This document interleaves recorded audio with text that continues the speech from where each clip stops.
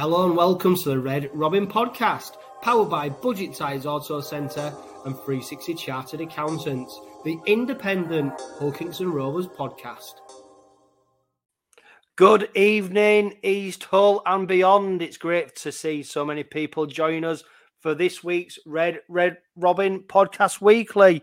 We've got James Perlin, podcast regular, join us for this week's episode as we discuss our defeat to the Warrington Wolves, our upcoming Challenge Cup fixture against the Batley Bulldogs, and everything else that's happened in between. It's almost becoming boring saying it, James, but the life of a Hull Kingston Rovers fan is never dull. And when you look at what's happened in the past week, even the past few days, even today, it is definitely not dull, is it, James? Plenty going on with the Robins at the moment. Oh, plenty, yeah. I mean, yeah, it is. It's great because it means the club's in the news. People are talking about us, and but like you say, the saying is a week's long time in politics, and that certainly applies to Rovers as well. I mean, just even like I said, even today, in the last 24 hours has just been typical of the roller coaster that we've all come to expect and love, really.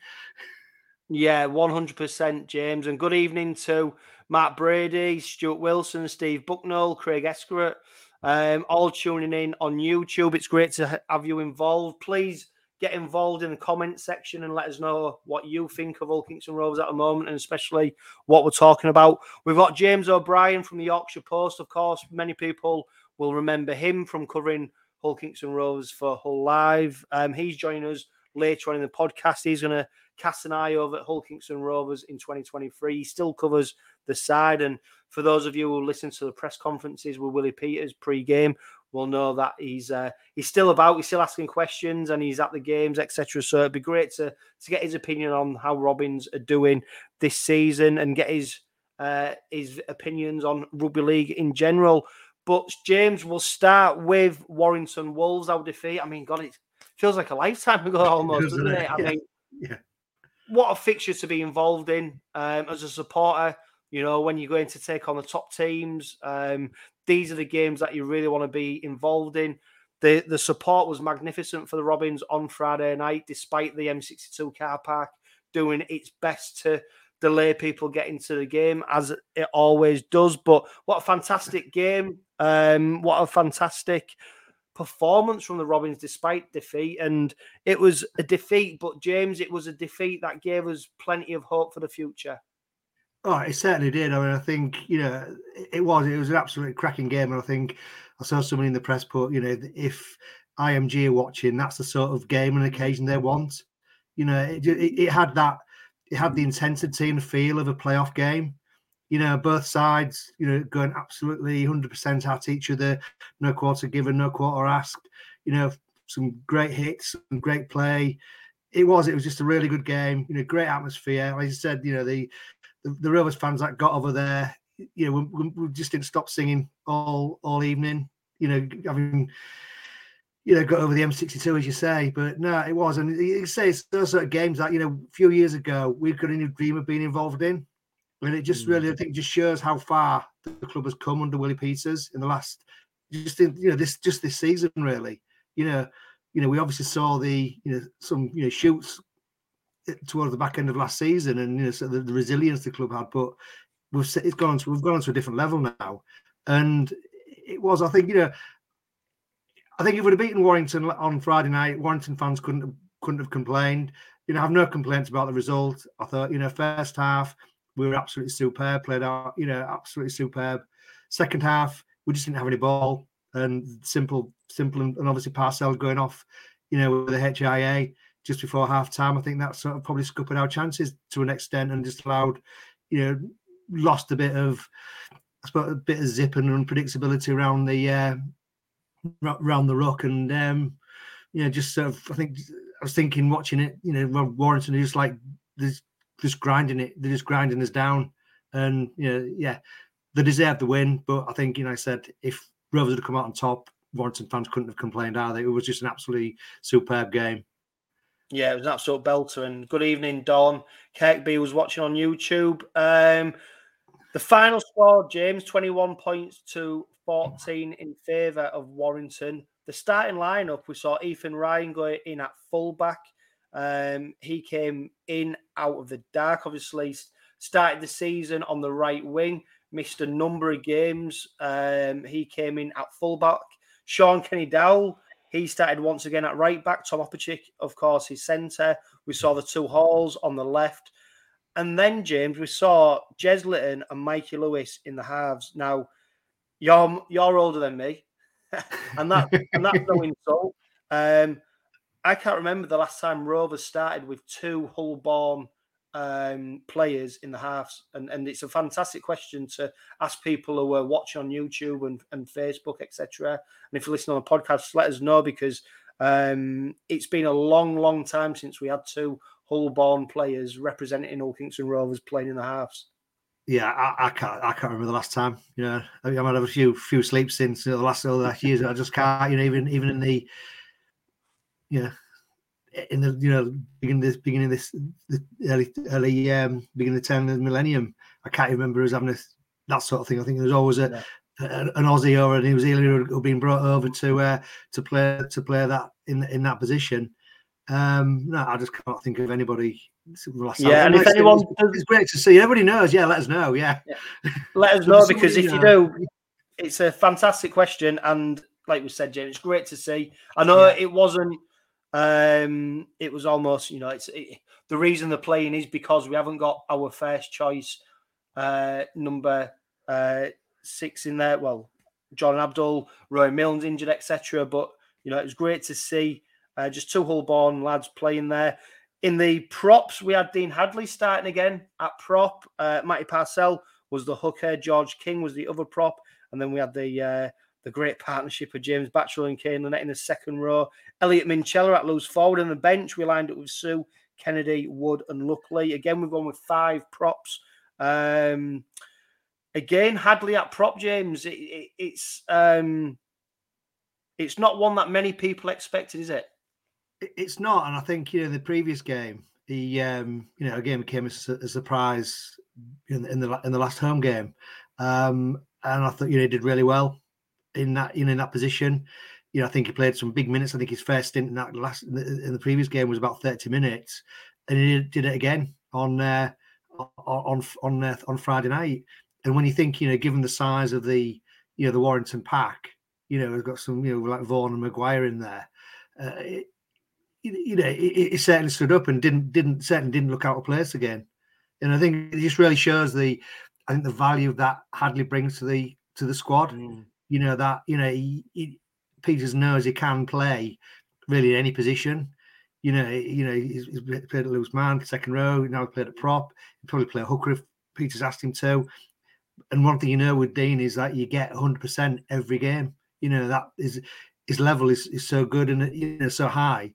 And it's probably no coincidence that he's one of who's been the first player to be announced to be re-signed for another 2 years by Peters, and was one of the he was apparently one of the first people that Peters spoke to before he came over to the club. He's just one of those players that every club needs, and if he's not there, you miss you notice, but then. Ironically, when he is there, you don't really notice because he just does the graft. He just gets on with a hard graft and just does it to such a high level. Yeah, he's one player that we do spend a lot of time talking about on the podcast due to his performance, and there's no doubt he's a Willie Peters favourite, and he's rightly so because he is turning up week in, week out for the Robins. We mentioned at the start there, James, Ethan Ryan lining up at fullback. It was probably a natural shooing, wasn't it, to play him there. Some people mentioned whether PLT might get a look in. Obviously, he lined up for Keighley at the weekend. He played against his father. I mean, what a unique set of circumstances that is. PLT coming out on top 1-0 to him over his dad. I'm sure it'd have been a great occasion for them and a great experience. But Ethan Ryan, James, do you know what? The greatest compliment is with Ethan Ryan playing at fullback, I think, against Warrington, is that you almost forgot that he hadn't been playing for so long for the Robins. He just fitted in seamlessly, and it was so short on the high ball. I mean, there was the amount of times he was getting peppered with kicks from Ratchford, Williams, and every time just with such ease. He plucked them balls out from the air and got us on the front foot with his runs. But a really assured performance from Ethan Ryan. It was, and again, it was. He just slotted in. Not once when those balls were going up did you feel as though he was going to drop it and put us under pressure in our own half. But we say, like you say, I know he's played there before, and I think he's played a few times for Rovers back in the last season. Looked good there. But yeah, it just slotted in, and I think that's probably a testament to the sort of player he is, and it's in a way it's such a shame he's not going to be. He's not going to be retained. And he's moving. What do you make of that, James? Would you retain him? It's an interesting one because I think obviously his primary position is on the wing, and you've then got potentially you got Senior to go on the wing. I don't know. It's a difficult one. I thought when looking at the people who was going to be potentially retained, he was perhaps a borderline because of who they've already got Senior. There may be somebody else coming in for that wing position later on the season. So for next season. But then he gives you the versatility, doesn't he?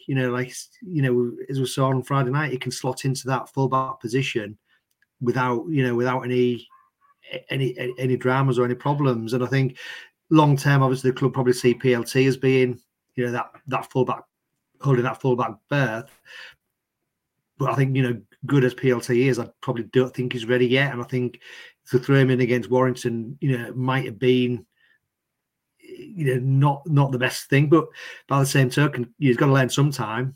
But it just shows we've still got that strength in depth that we can, even with Coote out, we've got Ryan who can come in, who's got that experience, and then if Ryan's got to slot in somewhere else on the wing or wherever, or he's injured or whatever, then we kind of always call upon PLT, to get that experience as well. Yeah, and by all accounts, Ethan Ryan signed a deal with the Salford Red Devils. It is going to be sad to see him go, I think. I mean, don't forget as well, James, he was the first choice right winger at the start of the season. It was his place to lose. Unfortunately, he did come up short in a couple of games, didn't he, with his defensive efforts. And obviously, we've seen Willie Peters is not afraid to make changes. We've still got Louis Senior in the squad. He's featured on the right wing, so at the moment it's cutthroat Kingston Rovers, isn't it? Because they're not afraid. It is. I mean, it is quite ironic that I think last season, in a few games, Ryan looked very solid on the wing. There's a few times he came in and just cut some attacks down, dead with some crunching tackles. But like you say, I think it just shows probably the ruthlessness that Willie Peters has got. That you've got to maintain, got to set yourself at a high level, and he expects you to maintain that. And if you don't maintain that, then you're out. And I think the fact that the games at the beginning of the season, it did look suspect defensively, and that's probably why he's not been retained. Yeah, and hey, look, he's still got a big part to play for the Robins. Oh God, yeah. I mean, look. Coote's out for a number of weeks. Who knows whether he'll pick up another injury as the season goes on. So he's still got a huge part to play for the Robins this season. And I tell you what, James, we posed the question. Cadell Jury has come up with the goods. I mean, I'm searching frantically to find the exact game. But we posed the question, when was the last time Rovers lined up with two Hull-born halfbacks? Cadell Jury, Chaz Ianson and Paul Cook. Great shout. And he, Ianson did feature for the Rovers on a number of occasions, particularly during the Michael Dobson era. Last played in 2010. He made 8 appearances for the Robins in 2010. Season 2009, he made 15 appearances. 2008, he made 9 appearances. So I am searching frantically to see the game where they lined up in the halves. There was a game where he started on the bench with Dobson and Cook. They were lining up at 6 and 7, so maybe that was the game. But Cadell, if you know the game for sure, make sure you put it in the comments, because that is fantastic knowledge. We're going, back 13, 14 years there. So fantastic knowledge if you can tell us which game it is. Graham Turner, of course, podcast regular. He's commented on YouTube. Coote retiring, Ryan moving on. Thoughts on the number 1 jersey for next season?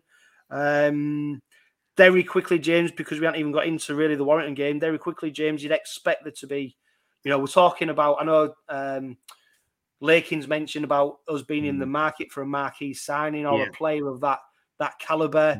I posed a question on social media. Well, if Coote's going, who else in Super League do you reckon could replace him or realistically would replace him?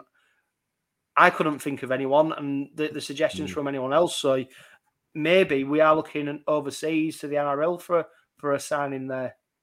Yeah, I wouldn't be surprised. Like you, I cannot think of anybody currently within Super League who you'd say would come into could come into. And of course, James, there is players who are good enough to come in and replace Coote, but with the contract situations, etc., there's not anyone who really stands out who would go yes, which makes you think it could be overseas. Yeah, and I think that's obviously been in the thinking as well. I think to be fair to Coote, I think he's obviously given the club plenty of notice about his intentions, and I think it was probably on the cards probably back in March when he sort of intimated in that interview that he said he's going to have a think about what the future holds for him, and obviously he's had a few head injuries, etc. And he's got to think about his health and his family, etc. And he owes the club absolutely nothing. He owes the game in the UK nothing at all. So I think there will be something happening that coming in from the NRL. I think obviously there's some wild dreams going on about the likes of Gutherson coming in, which would be an absolute statement of epic proportions. I think to maybe Tom Opacich's been on the blower to him. Maybe it has, yeah. Mate, how good life in he still is, and But obviously Peters has got those connections as well. So there may be somebody in the New South Wales Cup who's got that potential. Probably isn't able to break through into first grade, but could come over here at a young age, youngish age, and put themselves in the shop window back in the NRL. Yeah, I would. I mean, Don Kirkby, great suggestion. Arthur Morg at Catalan. I think he's out of contract, isn't he? At the end of this season. Not a bad shout. The way Rovers are operating at the moment, James, I wouldn't be surprised if this isn't already sewn up already. Yeah, exactly. That's what I'm thinking as well. A matter of, the club waiting to announce it when they feel ready to announce. The business they've done in the past, they've been very clinical. So, hey, let's see what happens there. Warrington, Walsall, Hull Kingston Rovers, James. Ethan Ryan scores after 13 minutes. Can we just stop for a second and appreciate the James Batchelor offload? Because if the Harlem Globetrotters were a rugby league team, James Batchelor would be featuring for them. There's no doubt after that crazy offload, what he got away, and he gave Ethan Ryan a walking try. It was a walking. I mean, obviously, we think where we stood, we couldn't see the full magnitude and the beauty of it. And it's only afterwards when I think the highlights are thinking, it was just a thing of beauty. And I think even the Warrington fans behind the post were actually applauding it. It's great, James. You know what? I think right.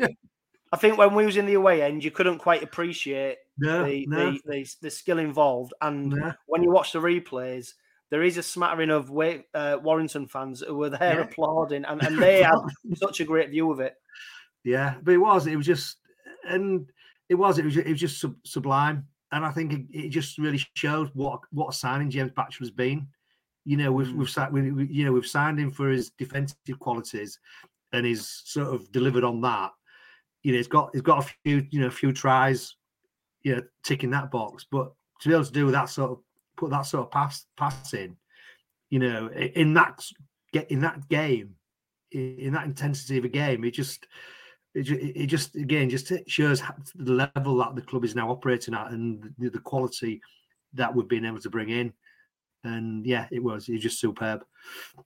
Yeah, and despite being fearful of what might happen at Warrington, James, because of the squad selection, injuries to players in key positions, after 20 minutes, Rovers are 12-0 up. Kane Lynette, the big red machine. Of course, he's just signed a new one-year deal. We'll come on to that very soon. He scores after 20 minutes. Rovers are 12-0 up. And James, there was an air of confidence, an air of we deserved this. It wasn't. It wasn't a fluke. It wasn't a fluke. No, we deserved to be 12-0 up. 12-0 up after 20 minutes. Yeah, I mean, you know, I think as Rovers fans, we're used to sort of seeing them play and getting to 12-0 leads, or getting to leads and thinking, oh well, they're going to blow it. They're going to blow it, etc. But I stood there watching, I was thinking they're in total and complete control of this game. Yeah, they will sort of make it. Getting the big Warrington forwards running around, creating the gaps. I think even Minchella could have gone in again, but I can't remember who did the try save to stop. Was it Gufty? Dufty? Yeah, Dufty. Well, Dufty, yeah. I mean, I was thinking about a puppy the other night. Yeah.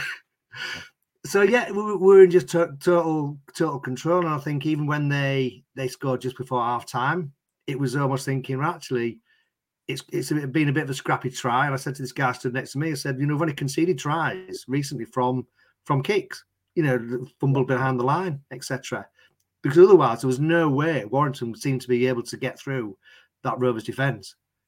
Yeah, and you could tell as well in the stadium, James, because the Warrington fans were almost sort of not in shock, but there was quiet despite the best efforts of that boy with a drum to get the crowd going. Nobody was joining in because there was just an air of, I don't know, they just didn't seem to be at the races, and that wasn't because of Warrington though. That was because Rovers intensity, the intensity and the speed, and one player was crucial to that. James was Matty Parcell. I know why he scored on 33 minutes at 12-6.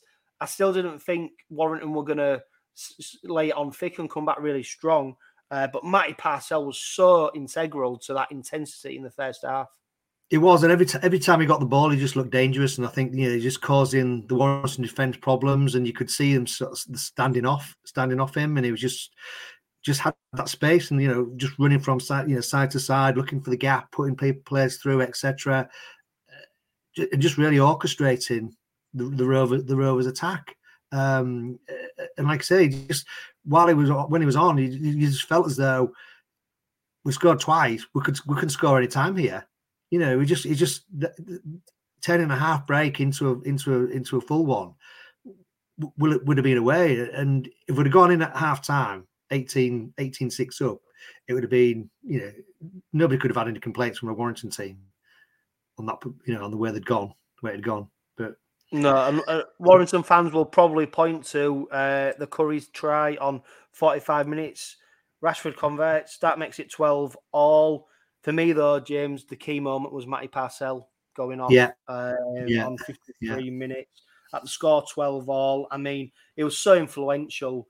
But when we was already down to sort of the bare bones in our spine, our bench of Sue, Kennedy, Wood, Luckley, it don't give you much room to manoeuvre in terms of hooker or in the halves.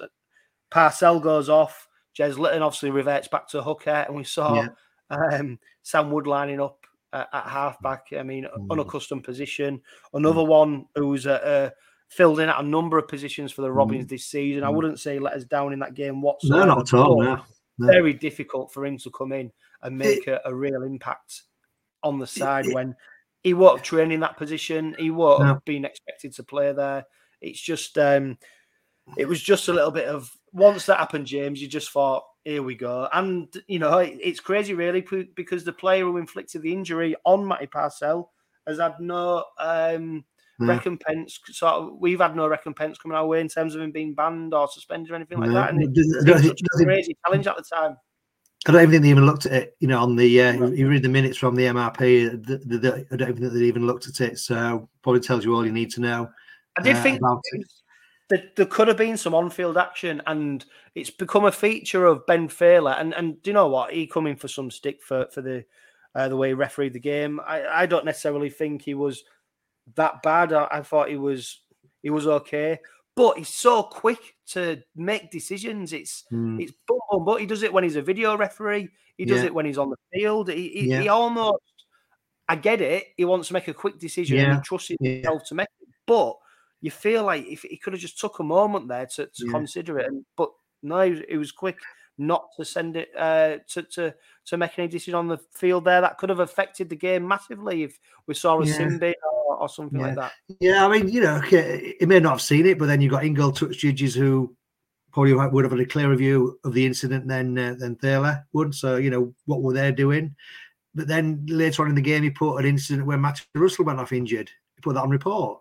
And, you're thinking, well, like I say, Parcells gone down and he's gone off with a HIN. It's so something must have clattered him on the head. You don't just suddenly go down. Shane's touch on, I was watching on YouTube, James. He's so right. He says Parcell was very happy when leaving the field. He was furious with what had happened, which suggests that something did happen, something untowards. Yet the match officials either did spot it and didn't adjudicate to be anything serious, or they failed to spot it. And but it was such a crucial time of the game. I know Rovers went in front just after when Mikey Lewis scores a penalty. That makes it 14-12 to the Robins. Yeah. But that, for me, that was when the game went, because it was very hard for the Robins to really make a stamp on. And also, let's be fair to Warrington, they got a foothold in the game. Their forward started to come alive a bit more. We saw Cassiano come on, Dufty started to sort of puff his chest out a little bit and play a bit more. And it was, the timing of it was just terrible for us, really. It was, and you think about what had gone on before when Parcell was on, and then what happened afterwards. It was just a pivotal moment. We'd gone from being able to sort of make progress, at will, really, to just really being struggling to get our own half. And again, to the guy next to me on Friday night, I said, just not had any ball this half. We had no ball really within. Decent ball within the Warrington 25. I think the first time we had any was when Williams knocked the kickoff after the penalty into over the dead ball line. And I think that's probably the only time we had any decent, got a sniff within the 25 for that whole of that second half. And there's no criticism of Rovers. Like I said, Warrington really, they came alive. They started to sort of grind us down a bit, but again, fair dues to Rovers. They didn't capitulate, which Rovers teams in the past may have sort of suddenly gone on the back end of conceded 3-4 tries within a short space of time. But this team didn't. They dug in. It took a really good finish from Matty Ashton to actually score that try in the corner. But again, they flung the ball about. Probably Rovers just out on the legs, really.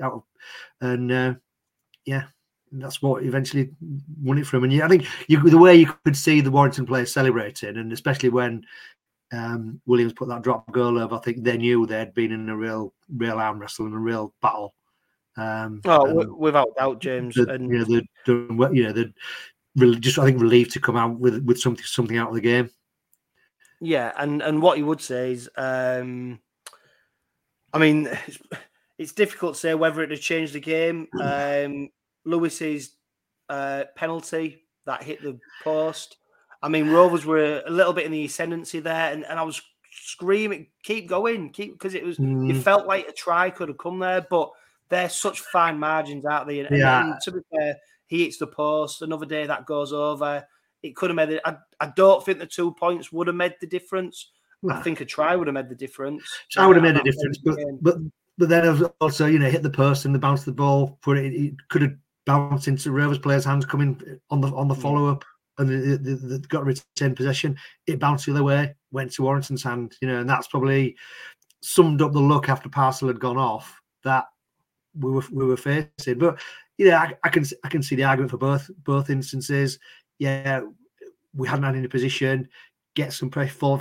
Put some pressure down in their 25, but by the same token, it's going to be such a tight game that it wasn't going. It's never going to be a blowout score. And to get as many points as you can when you can, I think it was also the right thing to try and do. If it goes over, it's a different kettle of fish. But here's the post, doesn't. It's all ifs and buts. All ifs and buts, fine margin, fantastic performance from the Robins, a real spectacle of rugby league. I think you was right, James, the way the Warrington players and supporters celebrated, knew they was in a game, and hopefully we're not in too many games like this where we're on the back end of a defeat. Hopefully we're in these games where we come out on top. And fantastic. I mean, overall, fantastic performance. This was almost, a full strength Warrington team coming up against a Robins side that were not patched up, but key players missing. And you dare say that if Rovers had gone their full strength, you could make an argument to say that Rovers would have come away with a victory. But like we say, with the Lewis penalty, it's ifs, buts, maybes. And we'll see what comes in the future. I mean, stats-wise, Ryan Hall, I mean, it's every week. Top meter maker. Corey Hall second. Sean Kenny-Dowell. What I would say is, although was restricted, Ryan Hall was 116 metres. Nobody else made over 100 metres in that game, which is almost unaccustomed for the Robins at the moment. Elliot Minchella, he got 1 point in the Man of Steel awards. He was our top carrier. He made 15 carries. Ryan Hall, of course, top average gain with 10 metres. Bit of an anomaly, Sean Kenny-Dowell and then Sauso Sue and Reese Kennedy, 9 metres average gain, but we're going to come on to the props very shortly. Missed tackles, Sue 5, Lynette 4, Dean Hadley 3, but Kane Lynette made 35 tackles. Our top tackler on Friday night was James Batchelor. He's done it on a number of occasions for the Robins this season. 39 tackles. Jez Litton and Elliot Minchella were 34. Just going on to the props, James. Paul Vaughan made, what did he make? I think he made 114 metres on his own. That was just him on his own. Well, the Robins metres made from props. Reese Kennedy, 34 metres. Sue, 28 metres. Dean Hadley, 61 metres. George King, 62 metres. And Sam Luckley, 12 metres. I mean, we knew it was going to be a battle down the middle, didn't we? It's going to be an intense battle. And that could be where the game was won and lost. But it was a tough night for the props on Friday, because when you look at the meters that they made, and to be fair, I mean, Sue, Reese Kennedy, they had a 9 meter average gain. Reese Kennedy only had 4 carries. Sue only had 3 carries. So it's not great reading if you're them. Obviously, the minutes on the pitch weren't as big as, when you carry 5 props. It's not as, you're not going to get on the pitch as much as possible. But as a combination, we just didn't do enough down the middle, I don't think. No, I'd agree, and I think we know what Paul Vaughan's like, but it'd be interesting to sort of see how what proportion of that came in the second half when they just had all that ball. Because I think in the first half I didn't really notice him, and because I think they were struggling that it would just be interesting to see the split between the first half and the second half, because I think I would say probably 2/3 of Vaughan's meters came in that second half when they had all they got possession and got the roll on. Interesting to sort of say Kennedy, considering the really short time he was actually on the pitch again, actually they seem pretty good numbers, really. Well, James, it's a bit. Again, Reese Kennedy, it's a strange one, isn't it? Because you got Matty Stott on 18th man once again. Reese Kennedy, I'm still in his camp. I think I am as well. I think there's definitely a player there. I think it's. You don't get many minutes, though, does he, James? You don't get many minutes, and that's a strange thing. But then I suppose the other thing, when he is on, he's prone to the odd error and the odd penalty. But I thought it would play on Friday night because of his size and the size of the Warrington pack, etc. I think I'm expecting him to probably have a much bigger part on Friday night, and I think a lot of his perhaps with Kennedy it comes down to confidence.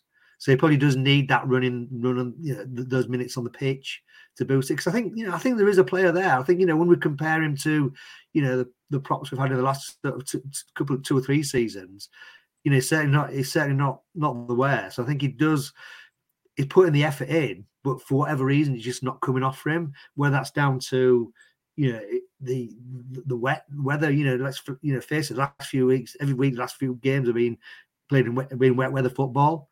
So hopefully, if we do get a bit of sunshine, a bit of dry pitches, his game will come to the fore, and he will have that more confidence to do an offload.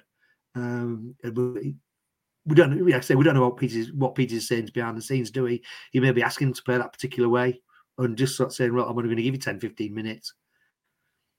You just don't know. But it is a strange one. It is a strange one. I think it's and we're still when you consider what's gone before, I think we're very fortunate to have him. Although I do think if he was paid per minute on the pitch, he'd be skint because he would not be living on that basis. But that was the Warrington game. Fantastic performance. Lots and lots to look forward to. The Robins, though, are not in Super League action this weekend as we enter the Challenge Cup. And to help us look forward to that game and discuss Rovers in 2023, I'm delighted to welcome back James O'Brien. James, it's great to have you back on the podcast. It's been a while. Obviously, you've changed jobs since you was last with us. You're now reporting for the Yorkshire Post. James, he'll buy the Yorkshire Post. He lives on Kingswood, so it's obviously very highbrow. So, of course, James will be an avid reader of the Yorkshire Post. Whereas I'm still reading the Sunday Sport, so apologies if I don't see your match reports in there. But James, how's the transition gone to the Yorkshire Post? How are you enjoying life? Everything going okay? Yeah, good. Yeah, obviously different, more variety, and not as much Rovers. Quite thinly spread over the clubs. Probably can't give them as much attention as you'd like, but at the same time, very enjoyable. Yeah, can't complain. Excellent, and of course you do still cover Rovers. You're on the weekly press conferences with Willie Peters, etc. So you've still got a firm handle over what's going on in HU9. What have you made of the Robins in 2023 so far, James? Yeah, really impressive. Obviously, they started making strides, didn't they, under Tony Smith? I'm not sure if I can mention his name around here, but no, he's still all right. He's not really done much for them, has he? And no. Some people think he's a sort of a secret agent gone in there to do a job. So yeah, he's slowly turning it around now, though, isn't he? But anyway, enough of that. But yeah, under Tony, I think the Rovers were guilty of lurching from the sublime to the ridiculous and back again quite quickly, weren't they? But now they've got more substance and steel, but still bring out that style and swagger when the time's right. And I think that's what is most impressive under Willie Peters. They seem to have more discipline, although it's funny saying that a few days on from that Warrington game where they seem to lose discipline, whether it was Rovers losing discipline or Ben Thaler just going whistle happy, which he does have a tendency to do.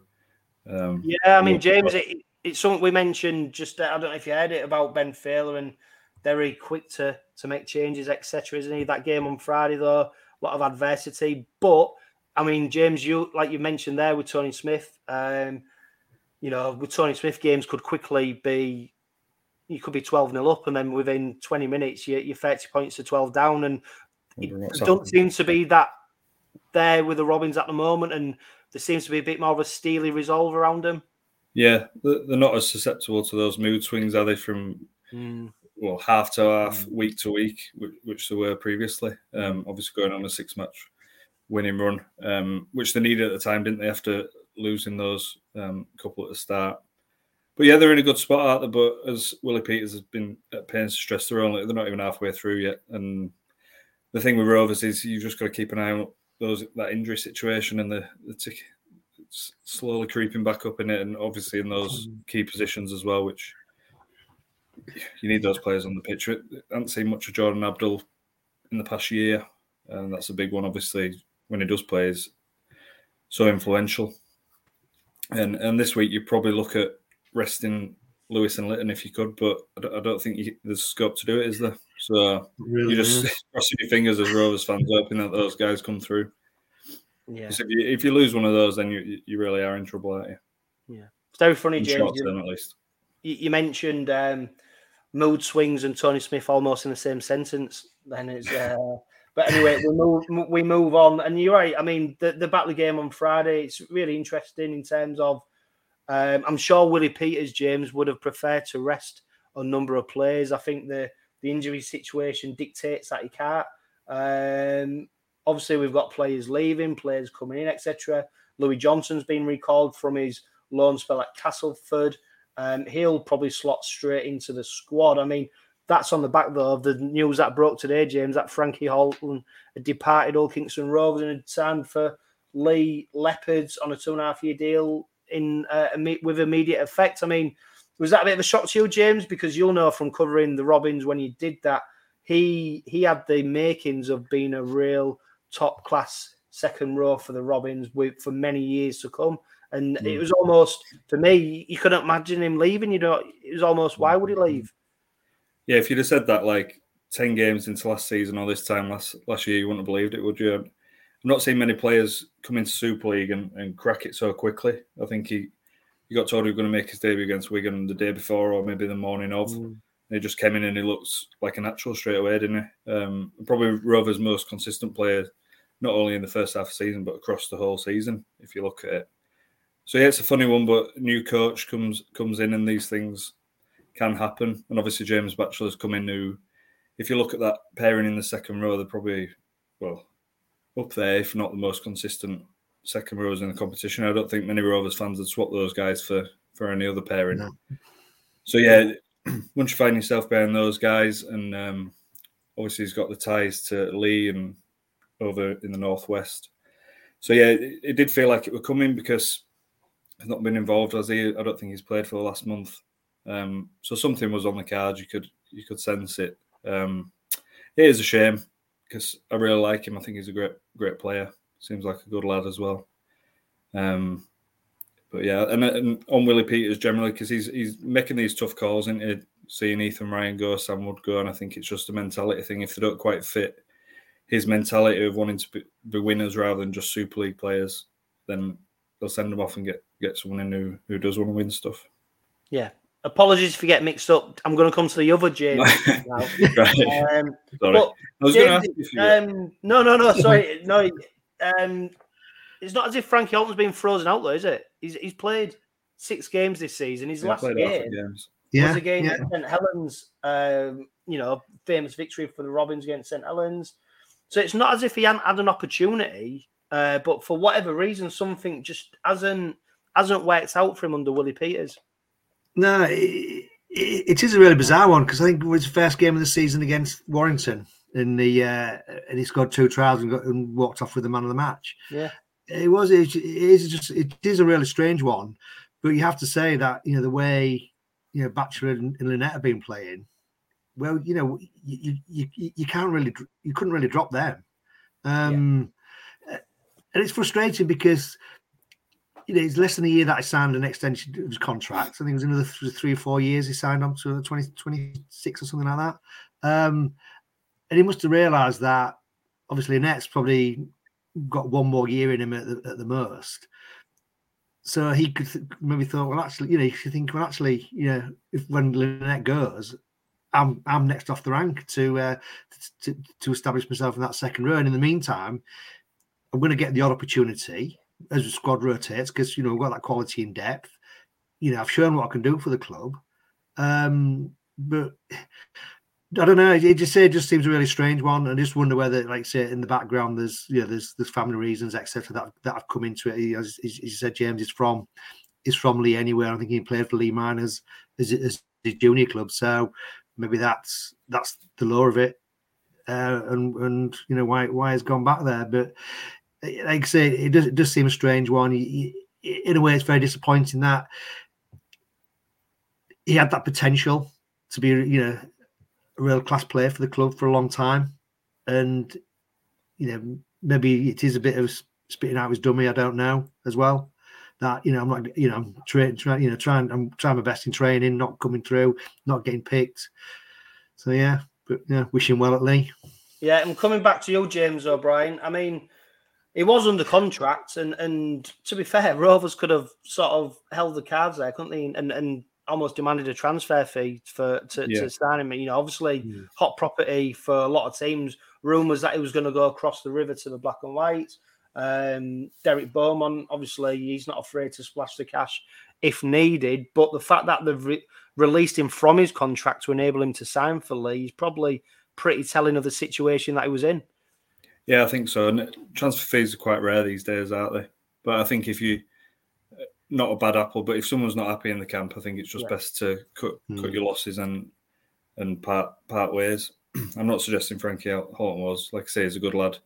But I just think it wasn't the right fit at the time. And I think there was a bit of homesickness, as you alluded to there, mixed in as well. So it's just best for both parties, I think. But at the same time, like I say, it is a shame as well. Yeah, but I mean, I suppose if we haven't got a fee, I suppose it does release up some cap as well, doesn't it? So if somebody does become available, whoever you want to sign to bring in to fill that gap, even if it's just like to fill that hole in the squad, then they've got that flexibility now. Yeah. Although James, I'd be surprised if anyone does come in. I mean, Louis Johnson went over to Castleford on a season-long loan. Of course, Rovers maintained a recall option on him. He has come back in and he's in the squad for the Batley game. And with the way that Lynette and Batchel are playing, and with our options in the back row, really we're not necessarily weakened by the fact that Frankie Holton is departing, because you've got Louis Johnson now who's got a chance to stake a claim for a spot in the side. And I think on the contract list that the club's released, I think Johnson undecided, or what? I don't think it's decided yet what is happening with Louis Johnson next season. So this is his chance, I think, James. Yeah, I think. But I'll tell you what, James O'Brien first, then I'll come to James Perlin. Yeah, I think the expectation when he went to Cass was that he'd stay on there. It'd like turn into a permanent, but obviously it's not gone that way. So he's got a great chance now, and to come back and put himself back in Willie Peters' thoughts. So it's a big second half of the season for him in particular. But yeah, Rovers have got some recruiting to do now, because he is shaping his squad and he's putting his stamp on it, is Willie Peters. So yeah, it'll be interesting to see who comes through the door now. Obviously, they've got AJ Wallace to fill one of those back row spots. So yeah, interesting times ahead. Yeah, and to the other James, I mean, we mentioned AJ Wallace there. Of course, his transfer broke a few days ago now. 20-year-old back rower, former Leeds Rhinos junior, played 33 first grade games.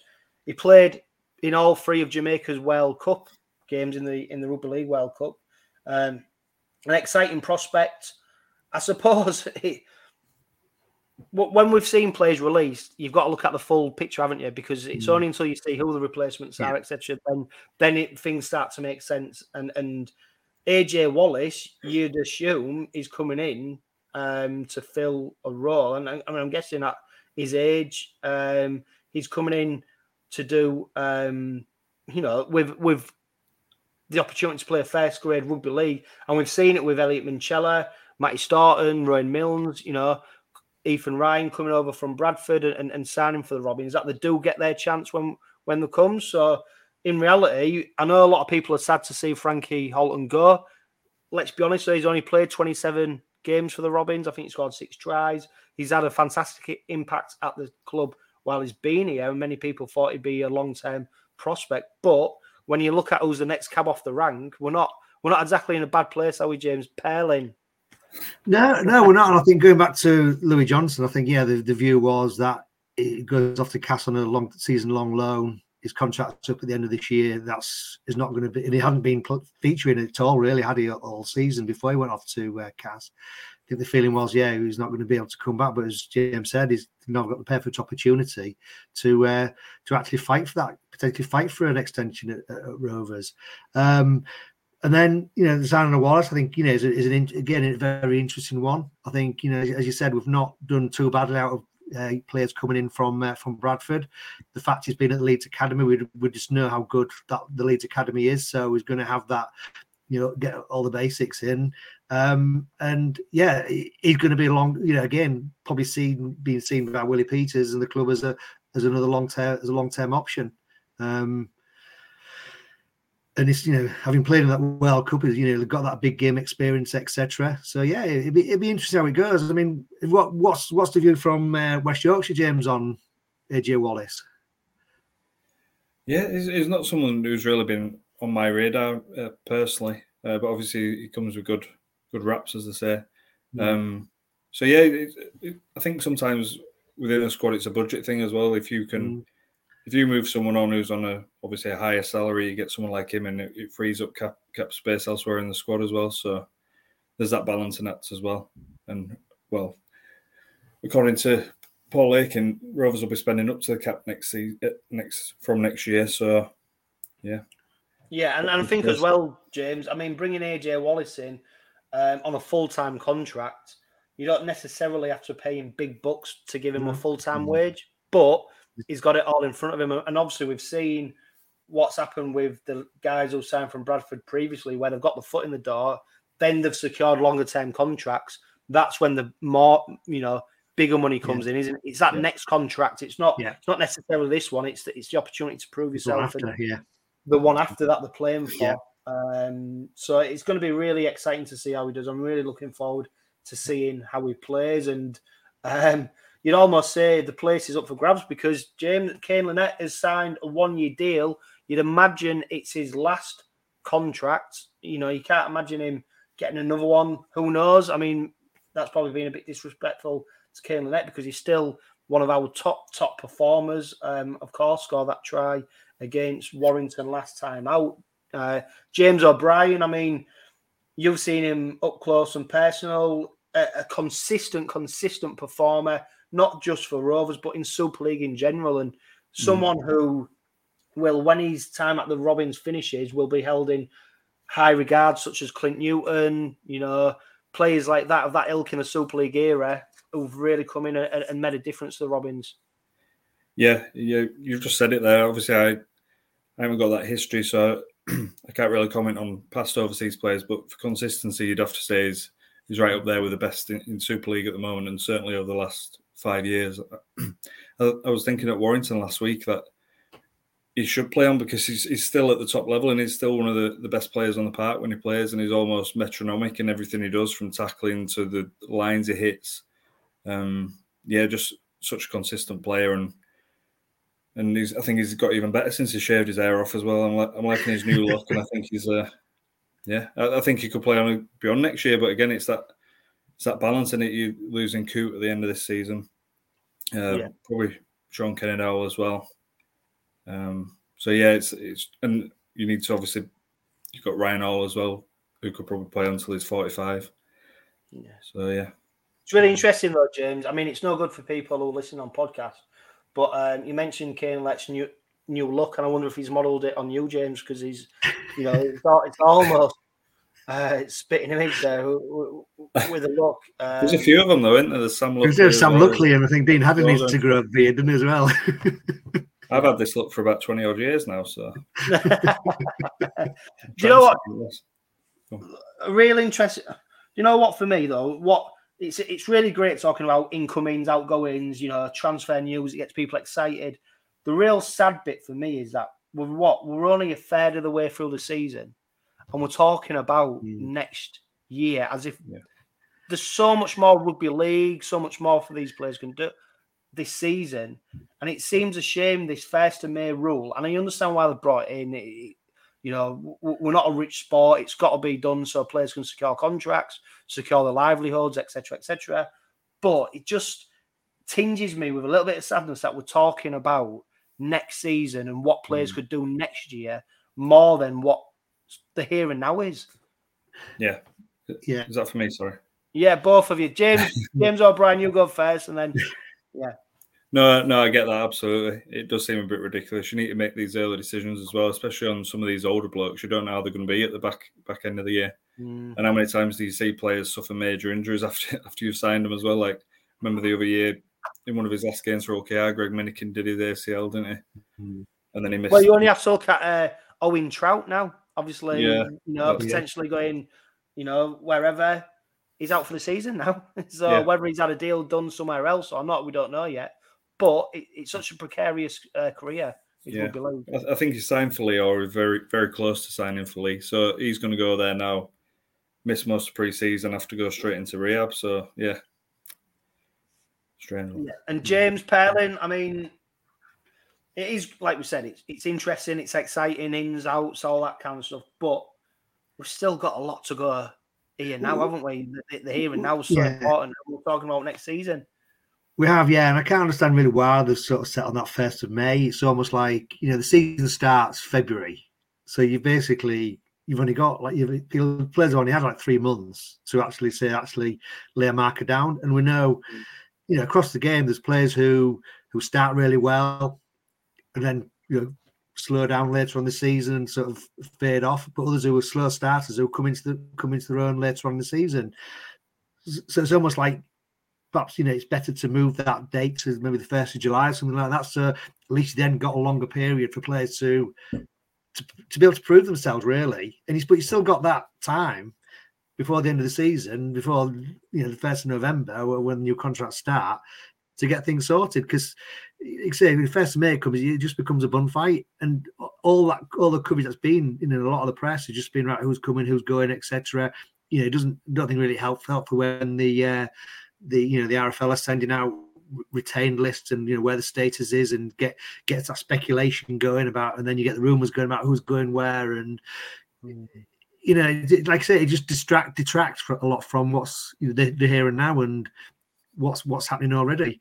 I can understand from players' point of view wanting to get it settled, quickly. They've all got mortgages to pay, they've got all family support, etc.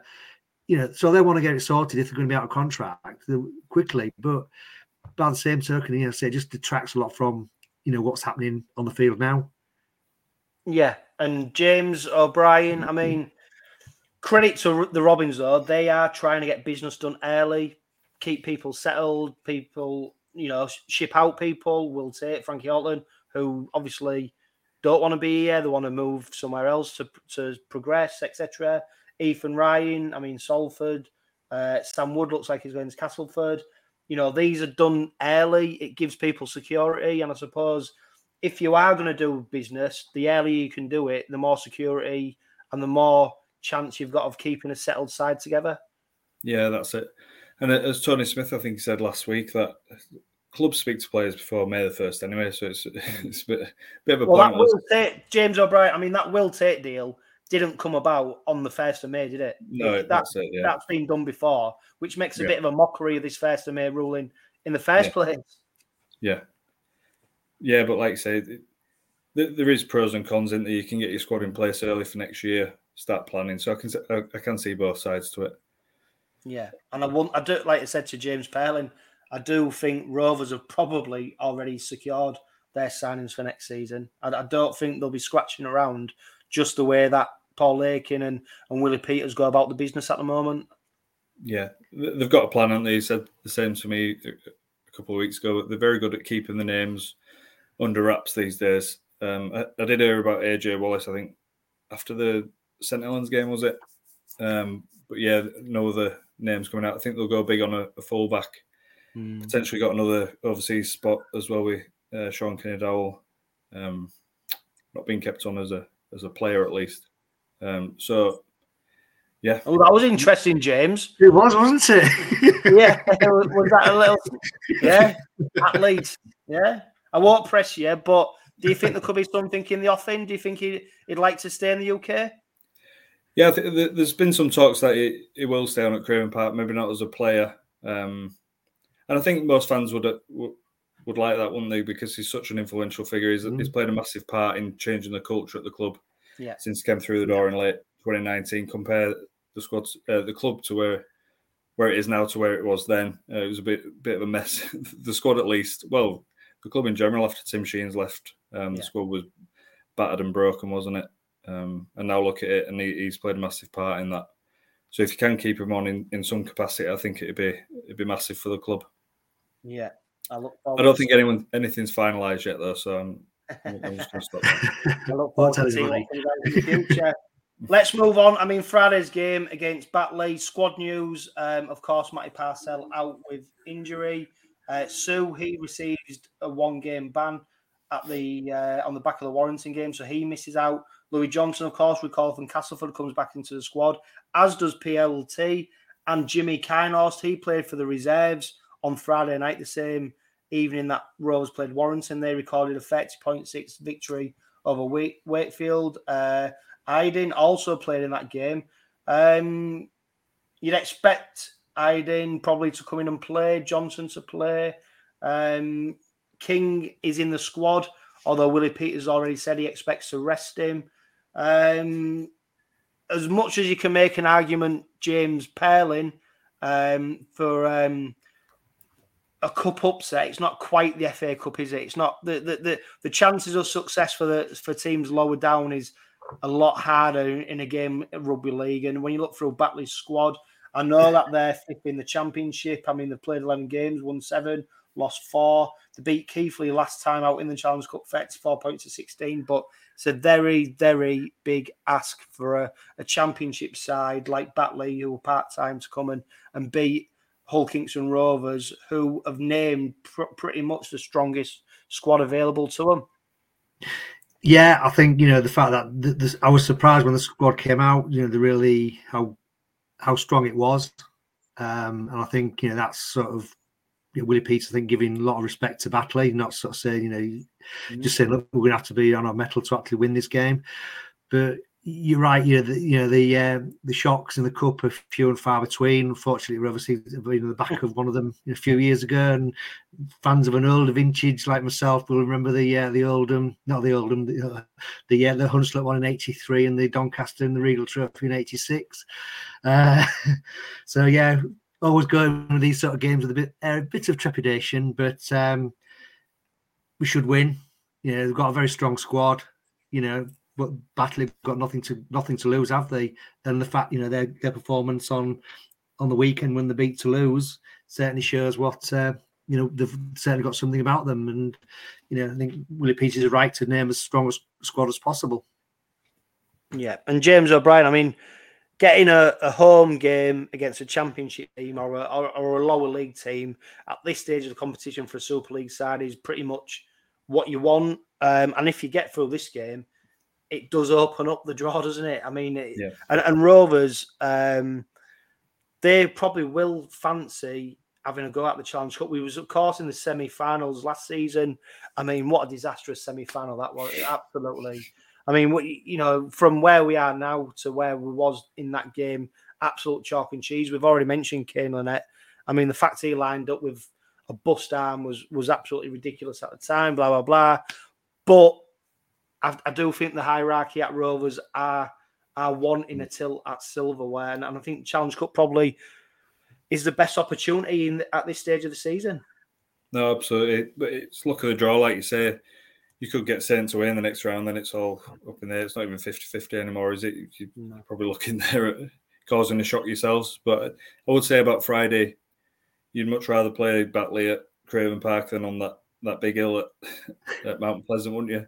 I went there the other year when Catalan played Batley in the Challenge Cup, and Big Dave Taylor, the coal train, trying to get up that hill was that was a laugh. I've never seen anyone look as knackered on a pitch as that until I saw Sam Lasoni in round 1 for Leeds. But anyway, Friday I think Rovers come through that quite comfortably. They won't have it all their own way, and then it's just a luck of the draw. See who get there. You'd love another home tie, wouldn't you, against York or London? I think. Yeah. And then it opens up. I mean, to be fair though, James, you look at the game and the way Rovers are playing, the intensity what they play at. Batley, no doubt they will have spells in the game, but it's very hard for a part-time team to come up against a full-time team, and this is a full-time side that is priding itself on at the moment on its fitness. Willie Peters came over from Australia very early. I think we was the first team back in pre-season. We're a very fit side. I suppose, though, James Perlin, there is a few question marks, though. Who might play in the halves? Who might line up at hooker? Them spine positions. I think we've got an abundance of riches in the forwards, out at centre and on the wing, but it's them key positions. And we've only got 2 players now who've been three players ever present all season: George King, Jez Litton, and Mikey Lewis.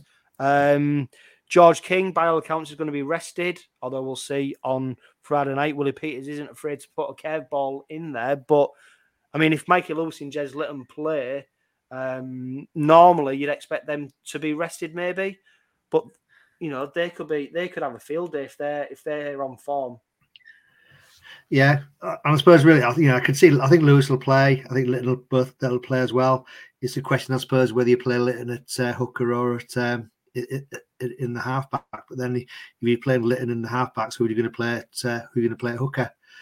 I think he'll probably go with. Will he go with PLT in the halves with Lewis? or would even put Wood there because, like I said, Wood played there on Friday night. Really out of position, but he didn't let anybody down. But do you go for the unpredictability of PLT? I know. Yeah, well, he lined up fat fullback for Keighley against Sheffield at the weekend. You would imagine that's probably, well, I say you imagine that's a position, but Ethan Ryan performed so well at Warrington.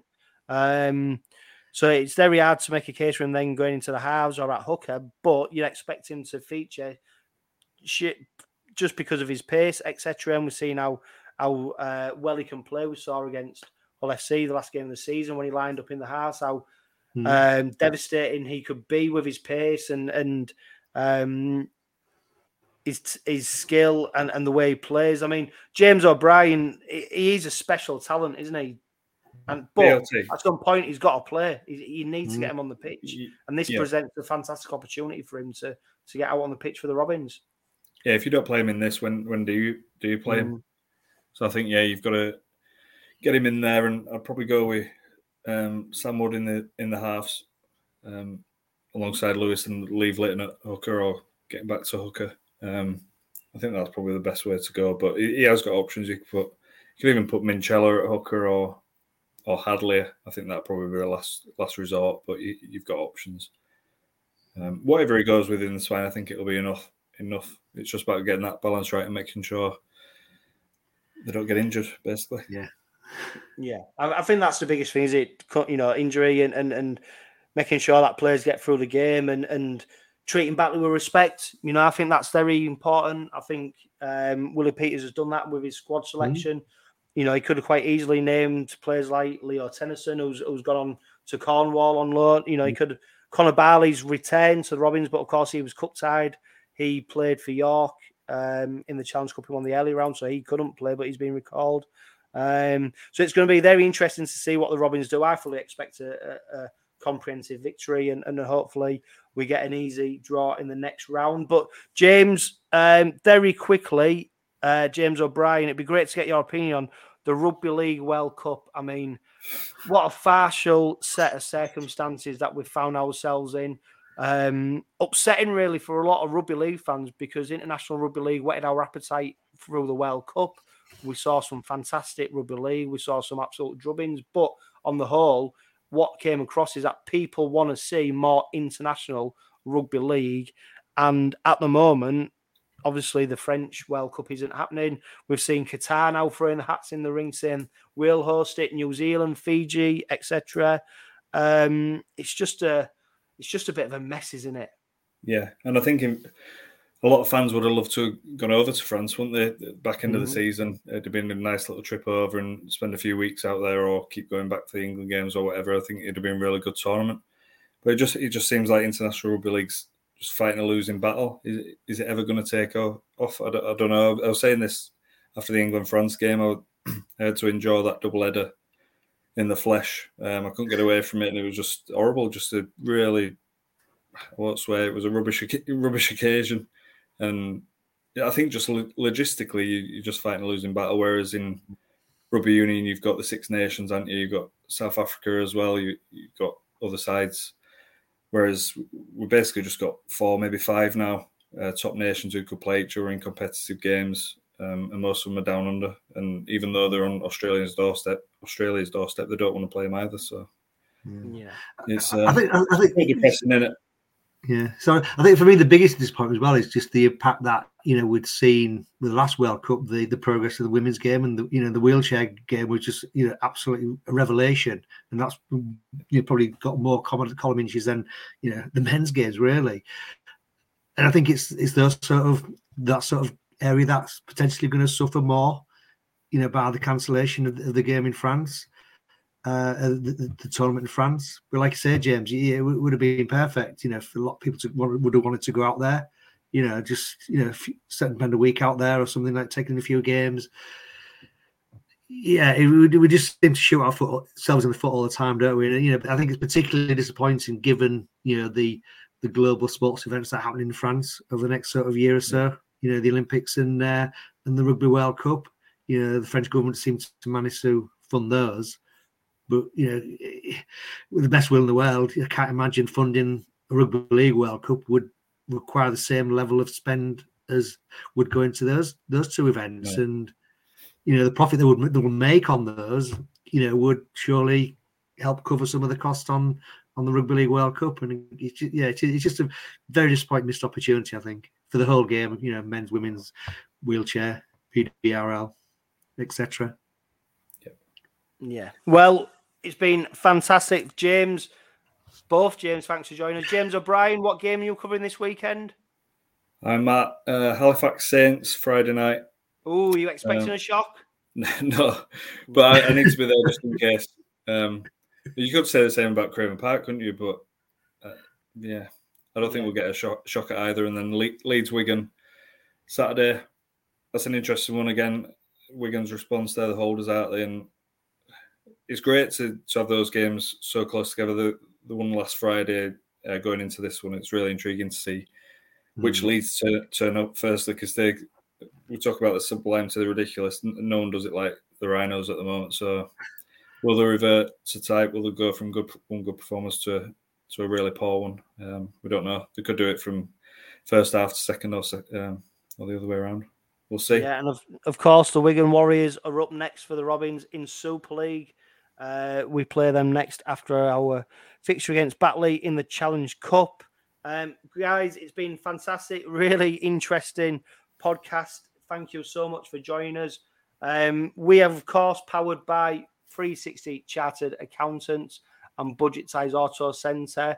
It's the magic of the Cup as the Batley Bulldogs come to Craven Park on Friday night in the Challenge Cup. We look forward to welcoming them. Of course, thank you to everybody who's tuned in and watched live on YouTube and Facebook. And of course, everyone who listens on podcast, a huge thank you. Keep sending in your answers for who was the last Hull-born halfback partnership. Chaz Ianson and Paul Cook was the latest offering. We haven't got a specific game yet. If you do know, let us know. It'd be fantastic to find out. But for now, please just live, love, laugh and be happy.